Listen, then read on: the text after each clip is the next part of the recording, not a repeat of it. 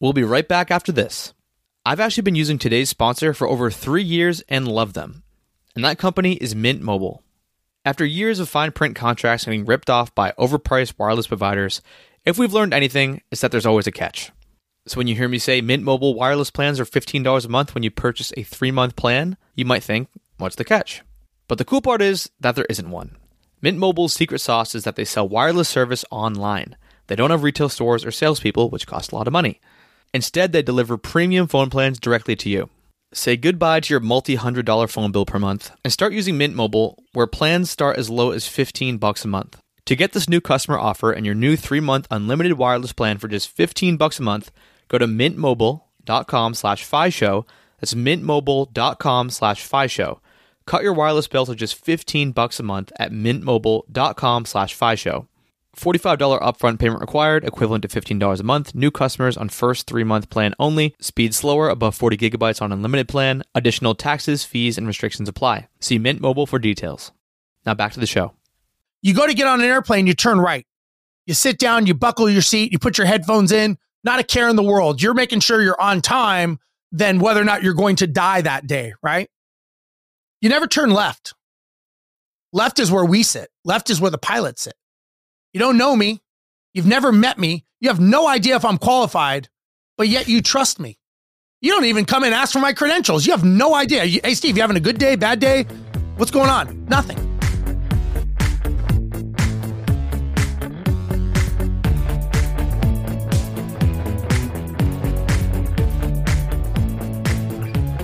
Welcome to The Fi Show, where you get a behind-the-scenes look into financial independence. Here's your host, Cody and Justin.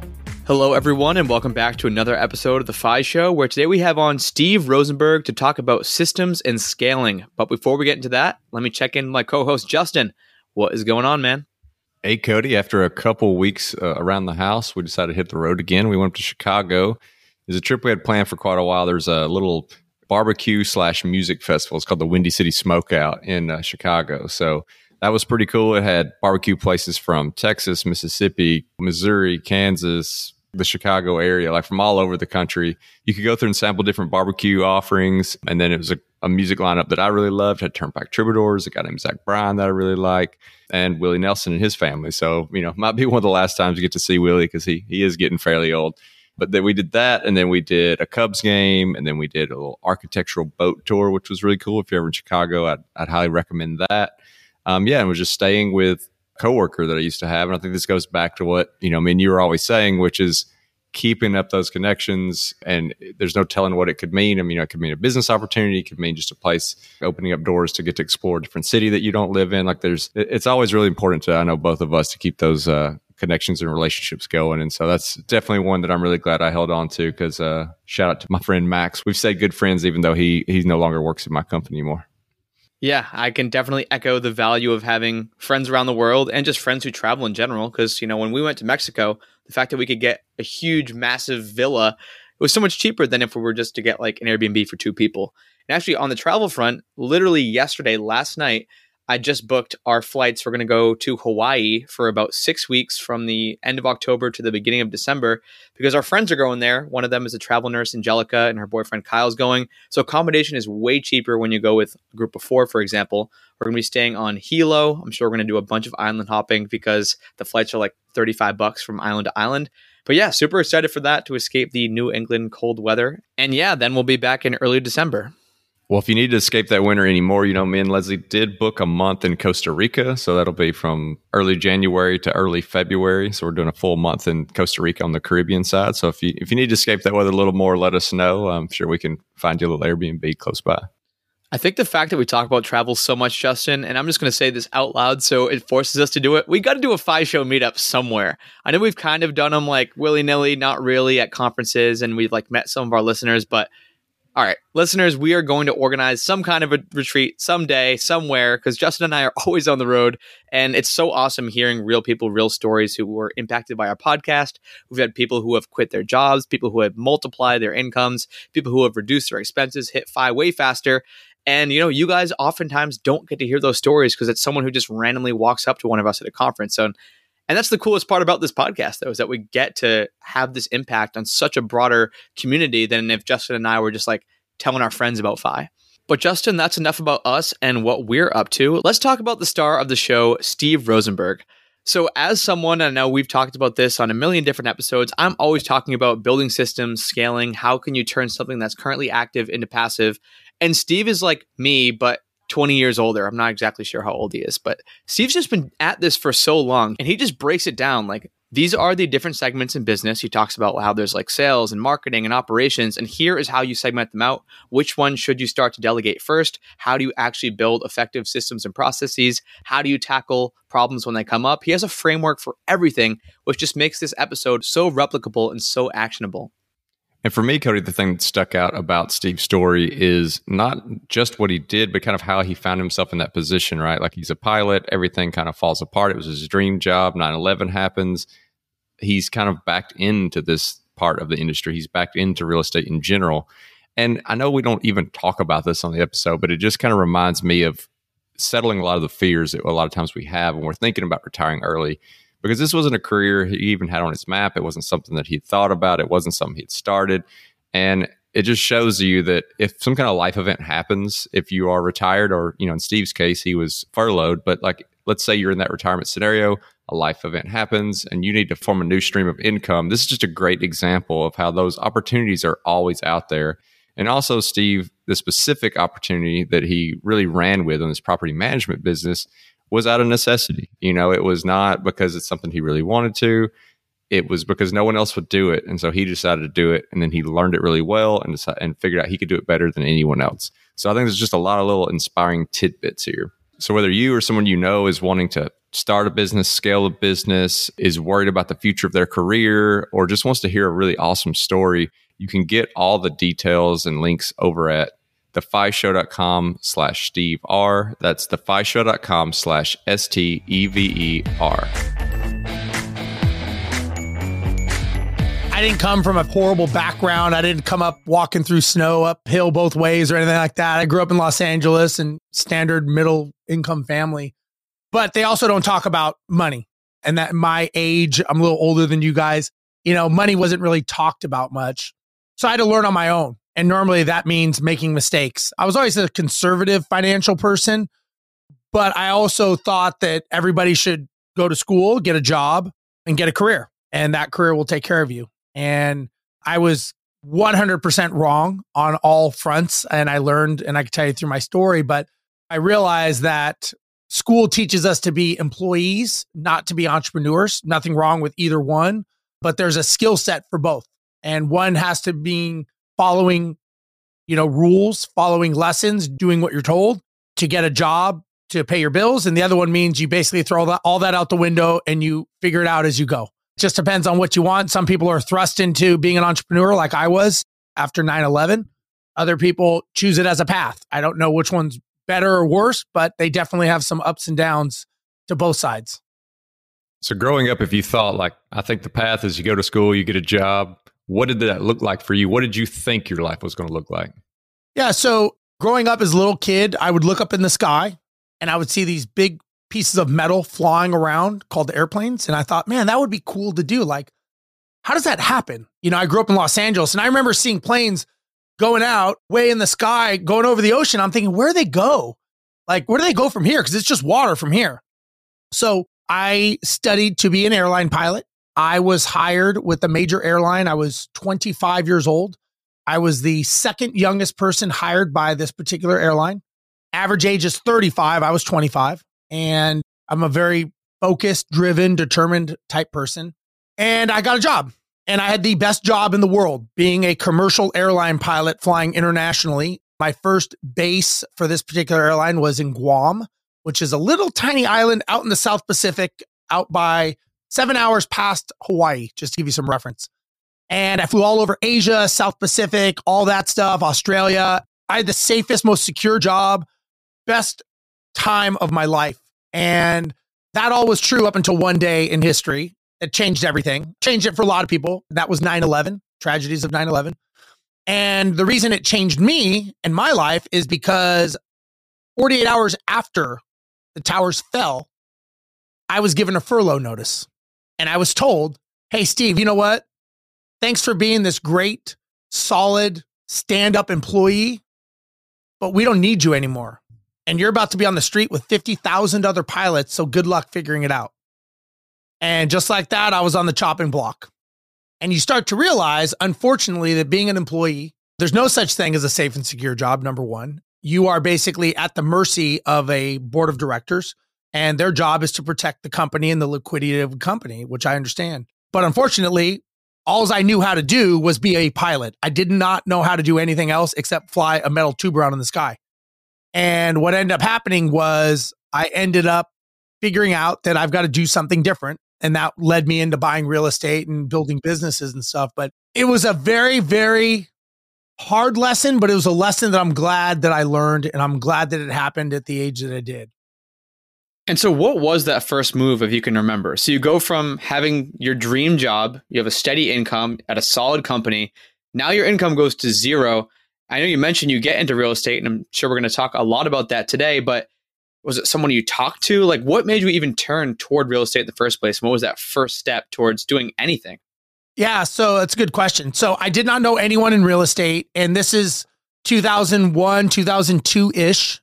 And I started looking to see, what do people do that make money? Like, I mean, unfortunately, even though I could fly a very large aircraft around in the sky all over the world, I really wasn't marketable, and I didn't have a skill set. Like, I couldn't even get a job driving a commercial truck because I wasn't even qualified. And I'm thinking, this is BS. Like, I'm a pilot, but it's only good if you can fly a plane. So I started asking and looking around and just reading.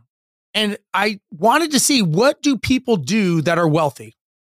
Well, what ended up happening is the people that are wealthy were all tied at some level to real estate. I thought to myself, okay, don't know anything about it.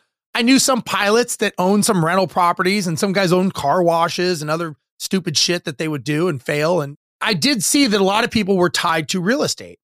So I started learning as much as I could. I had to go to the library. For those of you that don't know what that is, it's a big building with books in it. And I had to get a library card because there was no YouTube or online stuff back then. And I had to get books. And every week I read a book. So I read one book a week. And the book a week that I did was nonstop, all about real estate. And so for about a year, I read everything I could get my hands on. I wanted to learn everything. And then what I realized is, after that, I had to start taking action. And first thing I learned was how to do what's called a double closing, which is basically two transactions going on at the same time at a closing table. I paid a mentor, I think it was like $10,000 to show me how to do this. And within 30 days, I did a deal. And I knew nothing. I had no idea what I was doing. And he told me, he goes, if you do what I say, it will work. I'm like, well, yeah, I just paid you $10,000. Why would I not do what you said? And he laughed and he said, you'd be surprised. And I said, well, okay, whatever. So I did what he said. 30 days later, I kid you not, I'm sitting at a closing table, have no idea what I'm doing. And I'm doing like a double close transaction. And then I was done and I got a check for $20,000. I mean, I literally walked out of that title company, and he was kind of on the phone, kind of guiding me the whole way. And I walked out of there and I told my wife, I'm like, I don't know how I just did this, but I just made 20 grand. Like, I don't even understand. So I basically, in the first 30 days, I paid for his service. And I said, can I do that again? Like, that didn't seem so hard. Like, it was actually easy. And he's like, dude, you could do this all day long. And I said, I don't understand. I said, why don't people do this? This isn't illegal, right? I mean, this is up. And he's like, yeah, it's totally legal. I said, why don't other people do this? And he said, you know what? Because they talk themselves out of all the things they can't do. He said, don't listen to other people. He's like, you have proof that it works. Keep moving forward. And I remember that. And so as I started getting more in real estate, I started flipping properties and doing options and wholesaling and all the terminology, the acronyms people have nowadays, but I just kept moving forward. Now, I got ripped off. I got lied to. I got stolen from. You name it, it happened to me. And what I realized was, I had no choice. Like, I had to figure this out. It wasn't hey, this would be kind of cool one day to make some money. It'd be like, if I don't do this, I'm not going to be able to feed my family. So when your back is up against the wall, you'd be shocked at what you will figure out when you have to. And this was a have to. And so I just kept getting back up. I kept failing, kept getting back up. And I just started learning more and more about real estate. And I started realizing that I was getting lied to, cheated, knocked down less and less times because I just kept getting back up and getting back up. And I didn't know any better. And slowly I started winning more and more. And I got so good at negotiating and learning about real estate that I bought my first apartment complex, met my business partner, and we went in partnership on this complex. And then from there, we ended up going and doubling down and buying a bunch of real estate, bunch of houses. I think we had maybe 40 something houses at the time. And one thing I've learned about real estate, which for those of you watching, you may be experiencing this very soon, is that real estate has a very interesting way that just when you think you're the smartest person and you know everything, it comes like a wrecking ball and it will clean your clock and take everything you own and it will wipe you clean if you don't know what you're doing. And that's what happened after we owned an apartment complex and bought a bunch of houses that we shouldn't have bought.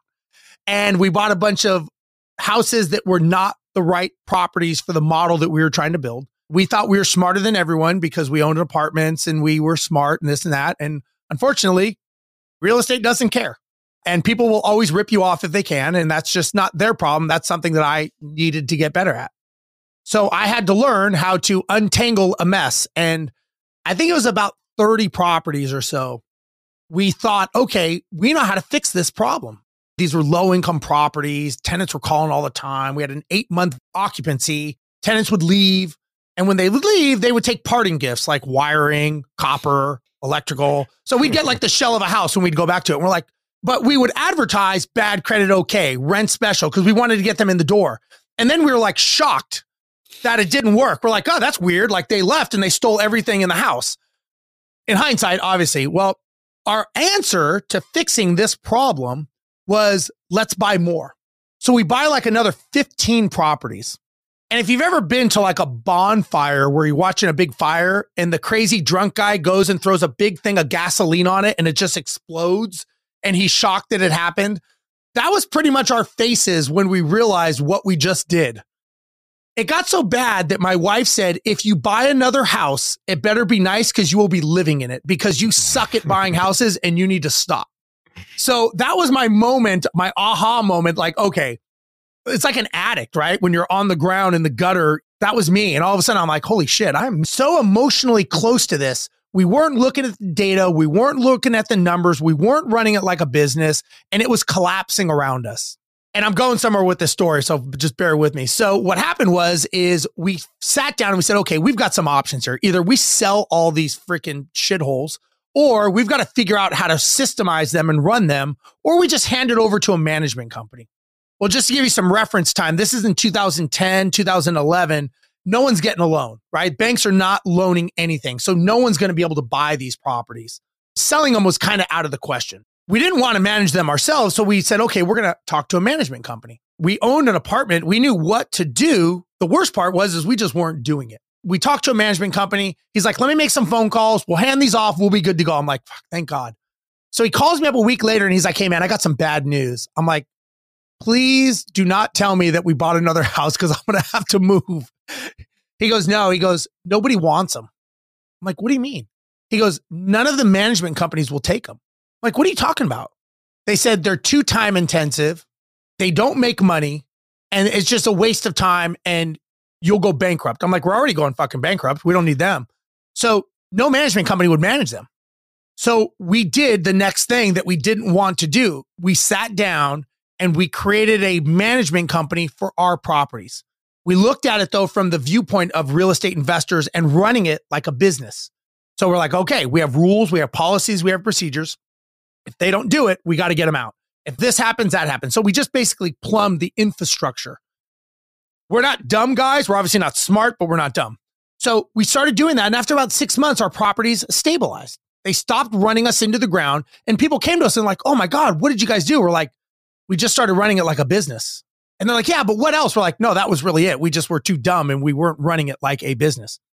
So fast forward from there, we end up getting other people to approach us. They're like, hey, could you guys manage our properties? You guys seem like you know what you're doing. We're like, fuck no, we don't want your problems. We barely fixed ours. So, but then we thought, you know what, maybe there's a business here. Maybe there's something here that we can grow and scale. So we go to a business coach. Doesn't know anything about real estate. All he knows is businesses. We said, look, here's what we did. Here's what we fixed. And here's where we're at now. And here's a potential future. He goes, you got opportunity. You've definitely got a market and there is way to grow. You two guys are not the smartest people on the planet and you'll be bankrupt in 6 months because you have no idea how to run a business. So we hire him on the spot. We now have a business coach and we stayed with this business coach for 7 years. Every single week, we went in and got our butts kicked by this business coach. We took that company, we scaled it to over 1,000 properties in 3 different cities. I started speaking all over the United States. I did 3 tours in Australia as a paid speaker. We ended up selling that company to venture capital and exited. And I became a vice president of this big company in Silicon Valley and all this stuff, all because we learned that businesses run off data and metrics and nothing else. It's the KPIs, it's the metrics, it's the numbers that run a business. And that runs your real estate as well. That's where I went with my story. And me and Cody love the story part. We love like getting to all those dominoes and understanding like what led to what. But you did mention one thing like this early on in your story that's a little tangible nugget that I don't know that we've talked about on the podcast, where you mentioned a double close. Just if somebody's listening to this and like, oh, he mentioned this double close thing, they just kind of skipped over. Could you walk the listeners through what that means? Sure. Let's say Cody is selling a house and I go to a house and I go and I negotiate a price with Cody. We'll just say for easy math, $100,000 property. And I go to Cody and I learn how to negotiate. One thing I realized is any business you do, it's all about relationships. It's all about communication. I don't care if you have the best strategy and you're the best engineer in the world. If you don't know how to talk to people, you won't make money. And communicators are the wealthiest people on the planet. So let me just preface it that. So I go to Cody and I talk to Cody. Cody's a motivated seller and Cody wants to sell his property and I negotiate to buy his property for, let's just say $70,000. The house doesn't need any work. It's in very good condition and he just couldn't sell it and he's in a time crunch. So he's motivated to sell it. I agree to buy it for $70,000. I take that property. I have what's now called an equitable interest in that property. I'm not an attorney. I don't claim to be. And I don't even know if these are good still today. So let me just preface all this. But basically, I have an equitable interest in that property. So I can basically assign my rights to owning that property, which is the contract. But many contracts, and at the time, these contracts in Texas were not assignable. So I had to basically figure out another way. So now I get Justin. I say, hey, Justin, I've got this house for $90,000. It's worth $100,000. It's ready to go, ready to move in. Justin wants to move him and his family and his 15 kids into the property. So Justin says, hey, I'm in. I'll buy that for $90,000. So I go to the closing table. I close with Cody for $70,000. Justin is basically in the room next door with his 15 kids and his family ready to buy the property. Once I take possession of that property, I go into the next room. I sit down with Justin and I go, okay, Justin, I'm going to sell it to you for 90. So there's a tax implication because you could be construed as paying double taxes on both sides. Another conversation, but basically that's a double close. I close with Cody, then I go and close with you. An easier way is doing what's called an assignment where you assign the contract and you get what's called an option fee, which is basically brokering in the middle. That was back in 2001, 2002, and I did that for several years. I'm assuming it's basically the same, but that's a double close. It's like a slightly more complicated form of wholesaling. Sounds like just the state didn't allow it. That's all it is. It's not rocket science. I did it without even knowing what I was doing. So trust me, it's not that complicated. So as you start to scale up this property management business, I've heard, and I'm sure you've heard, Steve, people are like, being a property manager is like kind of being in the middle of the worst sandwich ever. You have the owners who are constantly yelling at you for whatever the hell is going wrong. Then you have the tenants who are coming to you with all these issues. I know you're the business coach, but why property management? Maybe there are people who are saying the exact same thing that I just said in your ear. Why did you think that that was the best path forward? We'll be right back after a quick word from one of our sponsors. Today's sponsor is one I use on a daily basis at my company, Gold City Ventures. That is the sound of a sale in your Shopify store. But did you know that Shopify now also powers in-person selling? Shopify POS is your command center for your retail store or small business. Accept payments, manage inventory, they have everything. Shopify brings together your in-person and online sales business into one source of truth, one dashboard, everything in one place. You know exactly what's going on. And now they have all these customization options. They have plug-and-play tools that you can integrate with Instagram or TikTok or wherever. You can take your payments by phone or by tablet. Shopify makes it easy. Plus, if you have any questions, their support team is there to help you. I know we have a lot of entrepreneurs in this audience, and Shopify POS just breaks down that barrier to accepting payments with your business. Sign up for a $1 per month trial period at shopify.com/FIShow, all lowercase. That's shopify.com/FIShow to take your retail business to the next level today. Shopify.com/FIShow. Now back to the show. Well, you also forgot the contractors are bitching at you too. So you got contractors yelling at you because they want their money. Owner doesn't want to pay. Tenants getting evicted. And you're in the middle trying to keep it legal. Triple threat. The first way we started it is because it was a need for us, right? We needed it. And again, just when you look at businesses, a property management company is almost recession proof. And what I mean by that is in good times, you're managing assets for people that are investors. They're buying properties, they're investors, right? Now, educating the investor on how to be a good investor is another story, right? But you're managing properties on the investors. Then you are in bad times when people can't sell their houses, which is like what's going to be coming. All of a sudden you have what's called reluctant landlords. They couldn't sell their house. They're moving to Dubai. They got divorced, whatever the case may be. And they can't sell the property because they have no equity. So now they become reluctant landlords where you're managing the asset for them until the market comes back up. So there's really no downside to the economy. That's number one. Number two, and I hate to say this, but the reality is the property management business is much like the airline business. It's a nickel and dime industry, right? There's a lot of layers of revenue to be made in the property management business. And when we were talking to some private equity people that were looking to invest in our company, they say it's all about layers, right? There's layers in any business. They said they stopped counting at 19 layers of revenue in the property management industry. So there's a lot of ways to slice up that thing, whether it's through the tenant, through the contractor, depending on the scale and size that you are. It's a lot of steady money coming from multiple areas. And you really don't need to buy any hard assets. So the only value of a property management company is the contracts. We don't have to buy work trucks. We don't have to buy any utilities. We don't have to buy any of that stuff. Our thing is our contracts with our tenants and our owners. Does that make sense? Mm-hmm.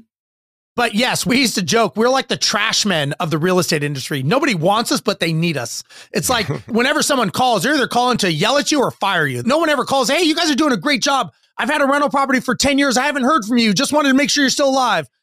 We don't get those calls. We get the you suck call. Why are you costing me money call? Those are the calls we normally get.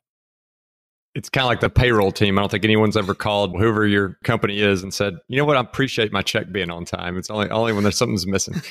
Being an airline pilot, I relate it to more like when you're standing in the bad weather, and there's a storm out there and you see that line for like half a mile in the service center and people are like camping out with sleeping bags and chairs.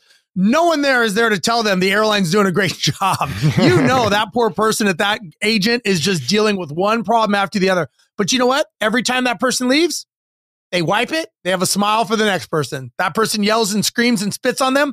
They wipe it and they smile for the next person. So whether it's a glutton for punishment or what, you get to meet some very interesting people. That's for sure. You get to see how wealth works, the ties. We were in talks with the Malaysian government at one point about using our systems in our company. I was touring through Australia. So it can open a lot of doors for you. That's for sure.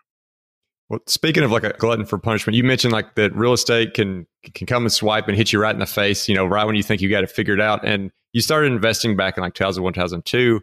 A lot of our listeners for sure, and I mean, even many of our guests were not investing in real estate that long ago. So what was it like, you're going through that and then when like 2008, 2009 happened? Well, I hate to say misconception, but the challenge people have is when they're talking about real estate, right? And just think about this. Let's say I had a rental property and it was renting for $2,000 a month here in Houston, Texas. And the family decides they're going to buy a house and they go and buy a $400,000 house, which they really could not have afforded, but they bought it. And all of a sudden, John, the new homeowner, loses his job. What happens to John? He doesn't turn into sugar and melt. He loses his house. Where does he go? Slides back down to be a renter. In a recessionary market, the rental market actually becomes fatter. You don't lose money on your property unless you actually sell it. It's all irrelevant until the day you sell it. So when we went through 2008, people are like, oh my God, you guys must be dying. This, now the thing. We're like, why? There's actually more renters out there now because they're all losing their houses. they come back down to be renters now. So in a bad market, owning the rental property is actually not a bad place to be. And during inflationary periods, real estate is historically one of the best places that you can park your money. So we really didn't feel the crunch. But again, you're probably talking to people that are doing velocity business, like flipping, wholesaling. Yeah, those people are, stuck. People that are doing developments, that are trying to build, syndication people. I think a lot of apartment people did and will get hurt this next round because people slide out of the A's and B's and they slide back into the C's. I'm sure you know Brandon Turner, my buddy Brandon. He always talks about the compression spring. That's why he likes mobile home parks. He's like, that's the bottom of the compression spring. Everybody slides back down to there. They can't go anywhere from there, except maybe a tent. But other than that, they're going there. So when you think about it, you're only hurt if you sell. So if you wiped out if we wiped out the noise of 2008 and we never turned on the news, we'd be like, wow, there's a lot more renters out there right now. I wonder and now it's price and demand. All of a sudden there's more renters. Guess what happens? The price goes up because shit, I had 5 people. Now I've got 50 people that want to rent my price and demand. I'm just giving you my perspective. I could be way off. I think the people that get hurt are the ones that have the high end, right? So when you're on the upper end, it's like a pyramid, right? When you're at that upper pinnacle of the A type properties that are very expensive, that's where people slide out of. That's what you're going to see in a lot of apartment complexes. You're going to see a lot of people sliding out of those, and you're going to see a lot of vacancy. Again, this is just my opinion. Vacancies of people coming out of the A's and B's and slipping down B's to C's. So I think we're probably going to have a decent portion of listeners. I know we have a decent portion of our listeners who do invest in real estate, but they might be listening right now and they're like, wow, Steve, I think you're really right about property management being recession proof. So for those who maybe have a couple dozen units or even a couple units and they think they have rock star systems in place, maybe talk through your own journey. How did you guys systematize, make your property management a business? And then how did you go and market that to other people to get them to actually sign on with you? Here's the thing is, it doesn't matter what you do. I don't care if it's property management, anything. All businesses run under the same chassis. Now, I'm giving you some background of me being coached, for the last 20 years, but 7 years with this particular business coach. And all businesses run under the same chassis. You have marketing makes the phone ring. Sales answers the phone. They convert those people to clients. Operations takes that client, processes the transaction, gets repeat customers over and over again, and gets referrals. And accounting pays everyone. So you have marketing, sales, operations, and accounting. That's the chassis of any business. I don't care if it's a rental property. I don't care if you're United Airlines, Coca-Cola, Chevy. It's all the same. So I'm going to go back to the airline industry because that's my kind of where I come from. And what we did is we learned how to systemize our company so that it could run without us. One of the biggest challenges people have in anything that you do is, number one, you don't know who your target is. You don't know who you're going after. You don't want that phone ringing. I ask people, who's your target? Everyone. Well, that's fucking stupid. Not everyone's going to be your target, right? You have a specific target. There's an age, there's a gender, there's a geographic, and there's a demographic. And more importantly, they have a problem. What problem are you solving for that target? If I'm talking to people that are evicting their tenants and I'm like, hey, we have an eviction protection program, that's great. It's going to resonate with them because they have a problem. If they're in Washington, Seattle, Washington, and I'm in Houston, Texas, wrong geographic area. I missed the mark, right? So I've got to market to the right people. Then once they call, I've got to be able to get them to convert them to do that. And then the operations. This is key because if you want to grow and scale anything that you do, you've got to learn how to systemize and make your business run on processes, procedures, and checklists, just like an airline, right? Do I have a couple minutes? I can paint you a story of how businesses run based on a plane. Let's do it. Yeah. So I fly a Boeing 777 aircraft. Okay. This is, if anyone's been on an airplane, it's a jumbo jet. It holds 380 people. Okay. The gross takeoff weight of this aircraft is 775,000 pounds. This big thing is like an apartment complex with wings, right? When this thing comes up to the gate, and anyone's been in an airport or seen a plane come to a gate, the average person sees just a flurry of stuff going on. All these people running around like ants.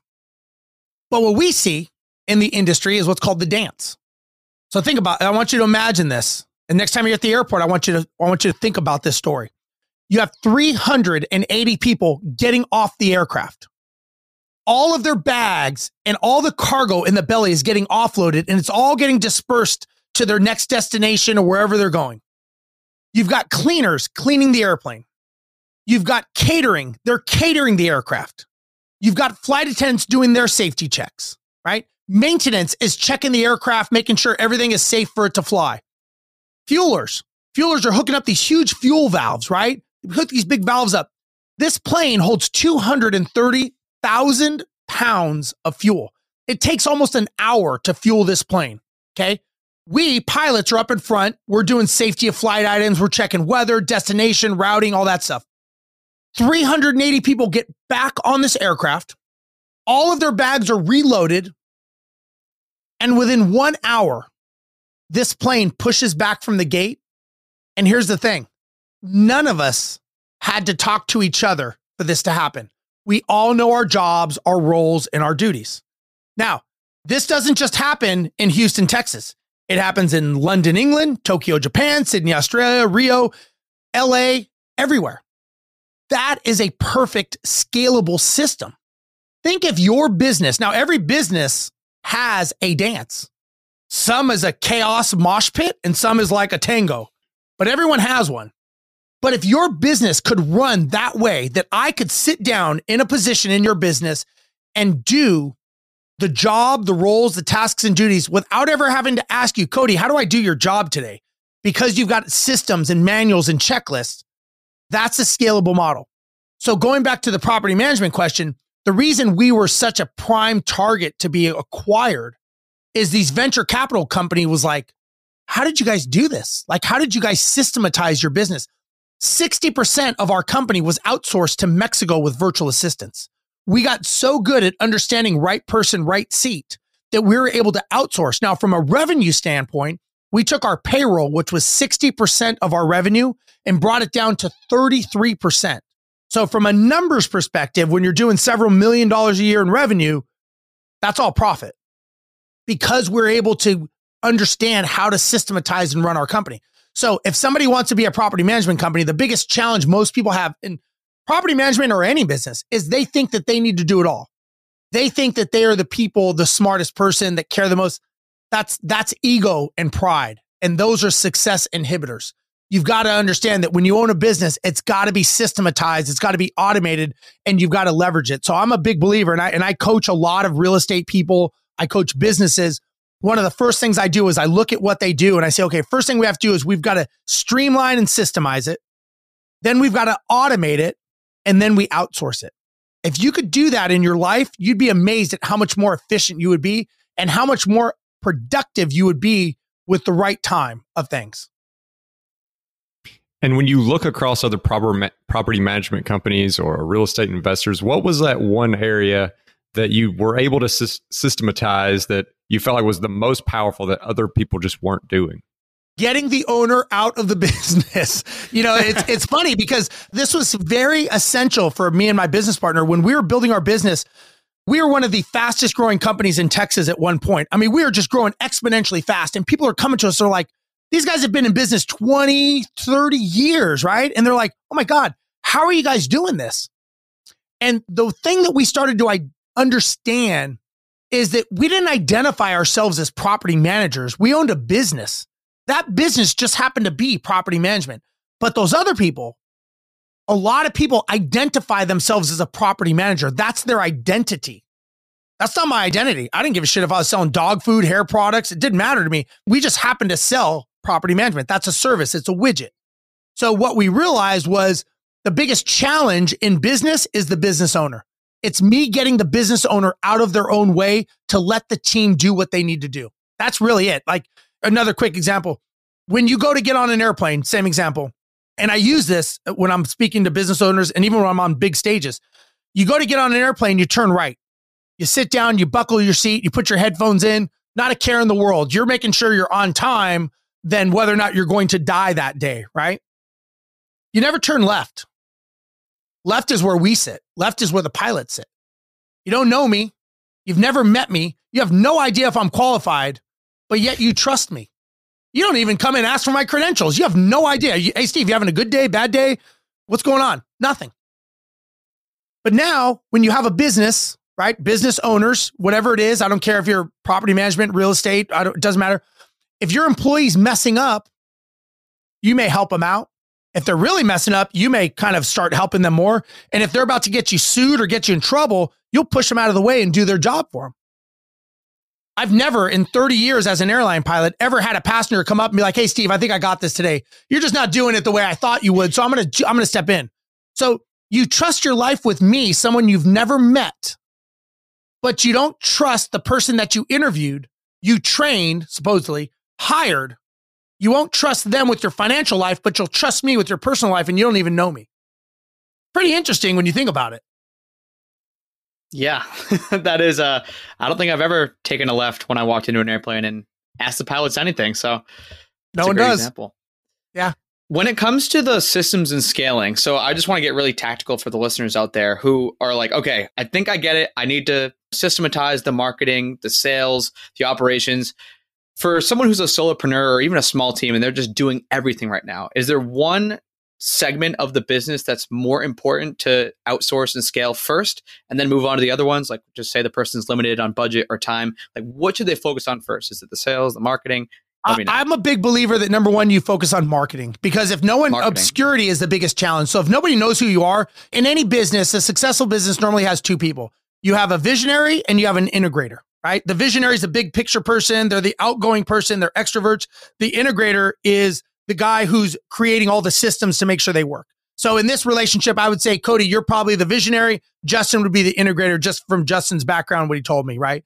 So the challenge is it's always a tension, right? The operator is like, I just need better systems. Salesperson's like, that's boring. I just need to get more people, right?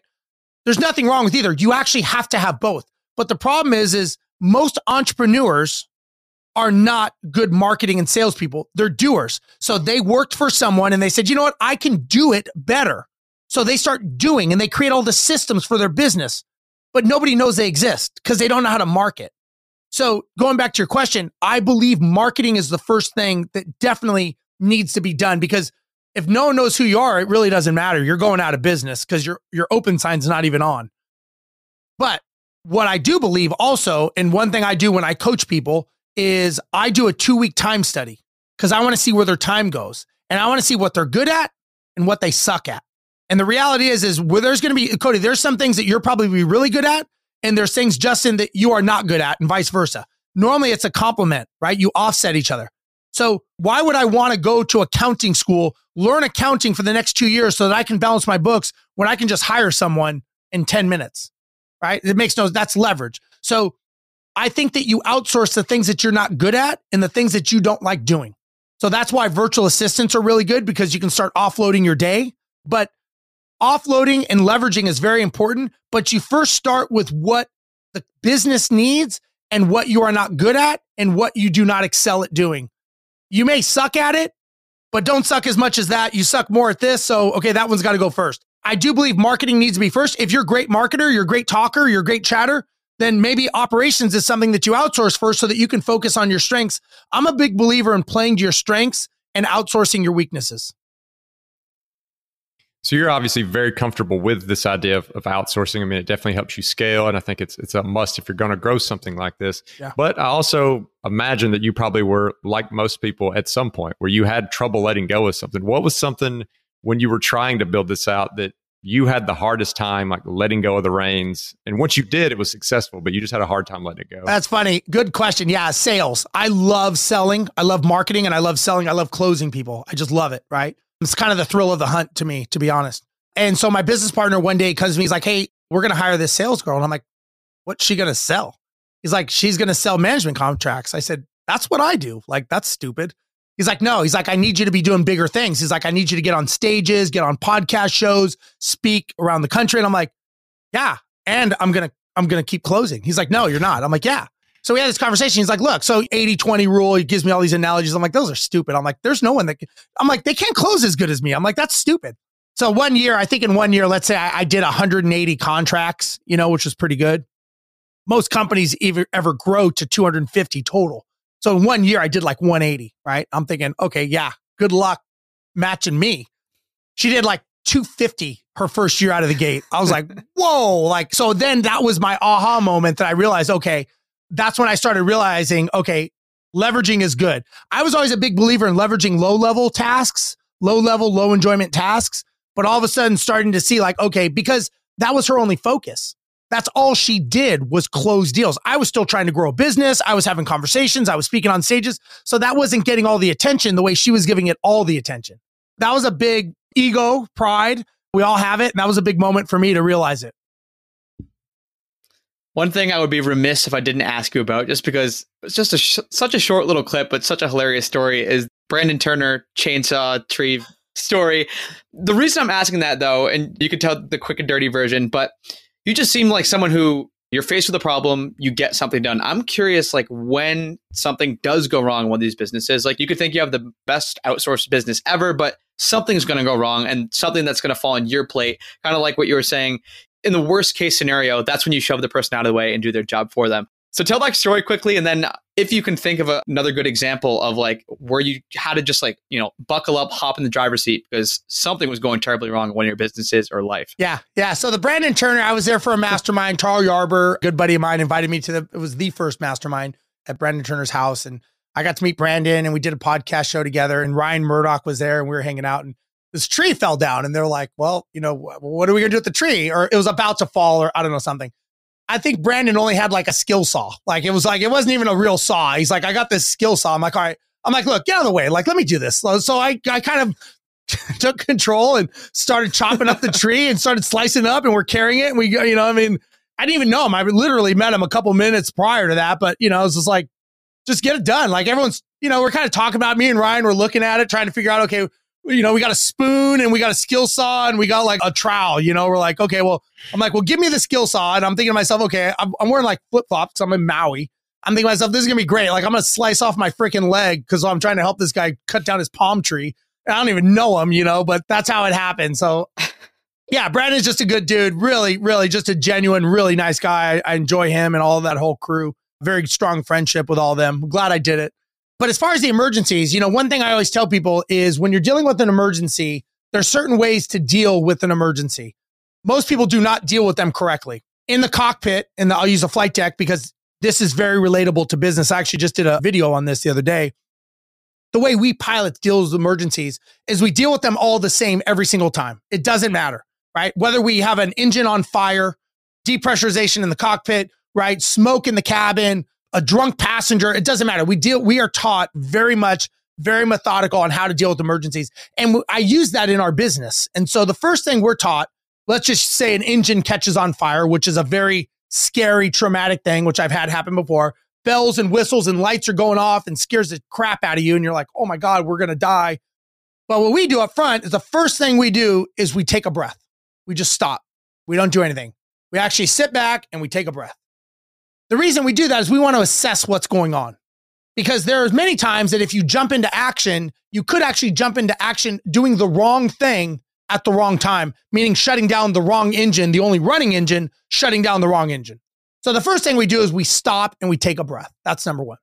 Number two is we establish roles and duties. Okay. Somebody has to fly the aircraft. So if you're looking around and there's no one in charge, you're in charge. So you've got to take command of the situation. First thing we do is, okay, I've got the aircraft.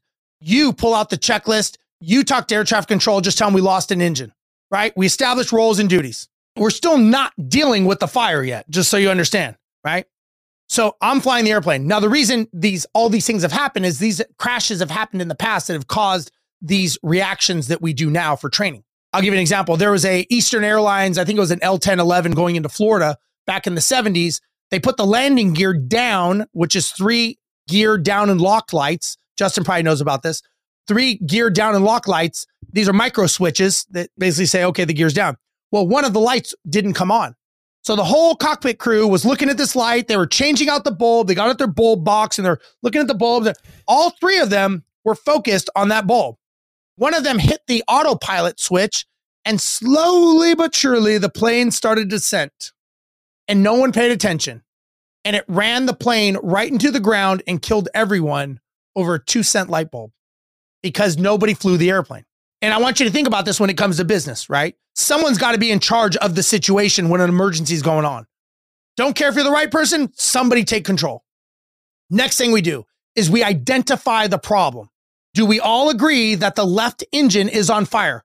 We all look out the left engine and we're like, yep, that's definitely on fire. Okay, let's confirm it. So you identify it and then you confirm it. We look at all the gauges. Everybody see left. Yep, we all see left. Okay, we saw left. We all agree left. Yep, it's on fire. Okay, so first thing is take a breath. Second thing is establish roles and duties. Third is identify and confirm. And the last thing, which is what most people don't do, especially in business, is we work to the solution. First thing we say again is, okay, I'm flying the aircraft. You pull out the left fire checklist. You call air traffic control, tell them to roll the crash and fire rescue, get us a place to land. You talk to the passengers and maintenance control and let everyone know what's going on. Everyone's working to the solution, right? No one's saying, I got the plane. No, I got the plane. No one's saying, I'll call air traffic. Everyone's doing it. The time to have it's not my fault. Don't yell at me. I was late to work. You were drinking last night. All those conversations will be had on the ground during the investigation. We don't talk about it there. Let's work the problem, work the solution. Many times when people have a problem in their business, they're so busy blaming each other, no one's putting out the fire. They're so busy trying to protect themselves and trying to make sure that they weren't wrong. They're flying the plane right into the ground because nobody's flying the airplane. And what's interesting is for people that are in business that are watching this, as you grow, business does not get any easier. You have to continually get better. You have to keep getting better. Problems don't go away. The bigger you are, the bigger the freaking problem. I can tell you that right now. You have to grow, put on your big boy pants. When we fly bigger planes, we have bigger problems. All of a sudden, we got to deal with different issues. So when you're dealing with an issue, try those things. And that's how it works in business also. It's kind of like when you're driving in your car and you hit a big pothole and you're just staring at the pothole in your rearview mirror and then you crash into the car in front of you. Why? Because you're so focused on the problem, you're not looking at the solution. There's nothing you can do about the pothole. There's nothing we can do with that engine melting off the wing out there. We can't stop that. But we can work the problem to come to the solution. That make sense? Yeah, that makes a lot of sense. And I actually think that it ties back really well into this idea of outsourcing and doing systems. Because if you feel like you're stretched thin as a business owner, when everything's going well, just imagine when something goes wrong, you're not going to be able to accurately assess and take care of the solution because you're already stretched thin in the good times. So the bad times, you're going to be in a really bad place. Yeah. Well, Steve, for those who want to connect with you, follow you on social media, learn more about what you do in your story and all the coaching, where are some of the best places for folks to do that? Yeah, first place, they can go to my website, steverozenberg.com. It's ROZENBERG.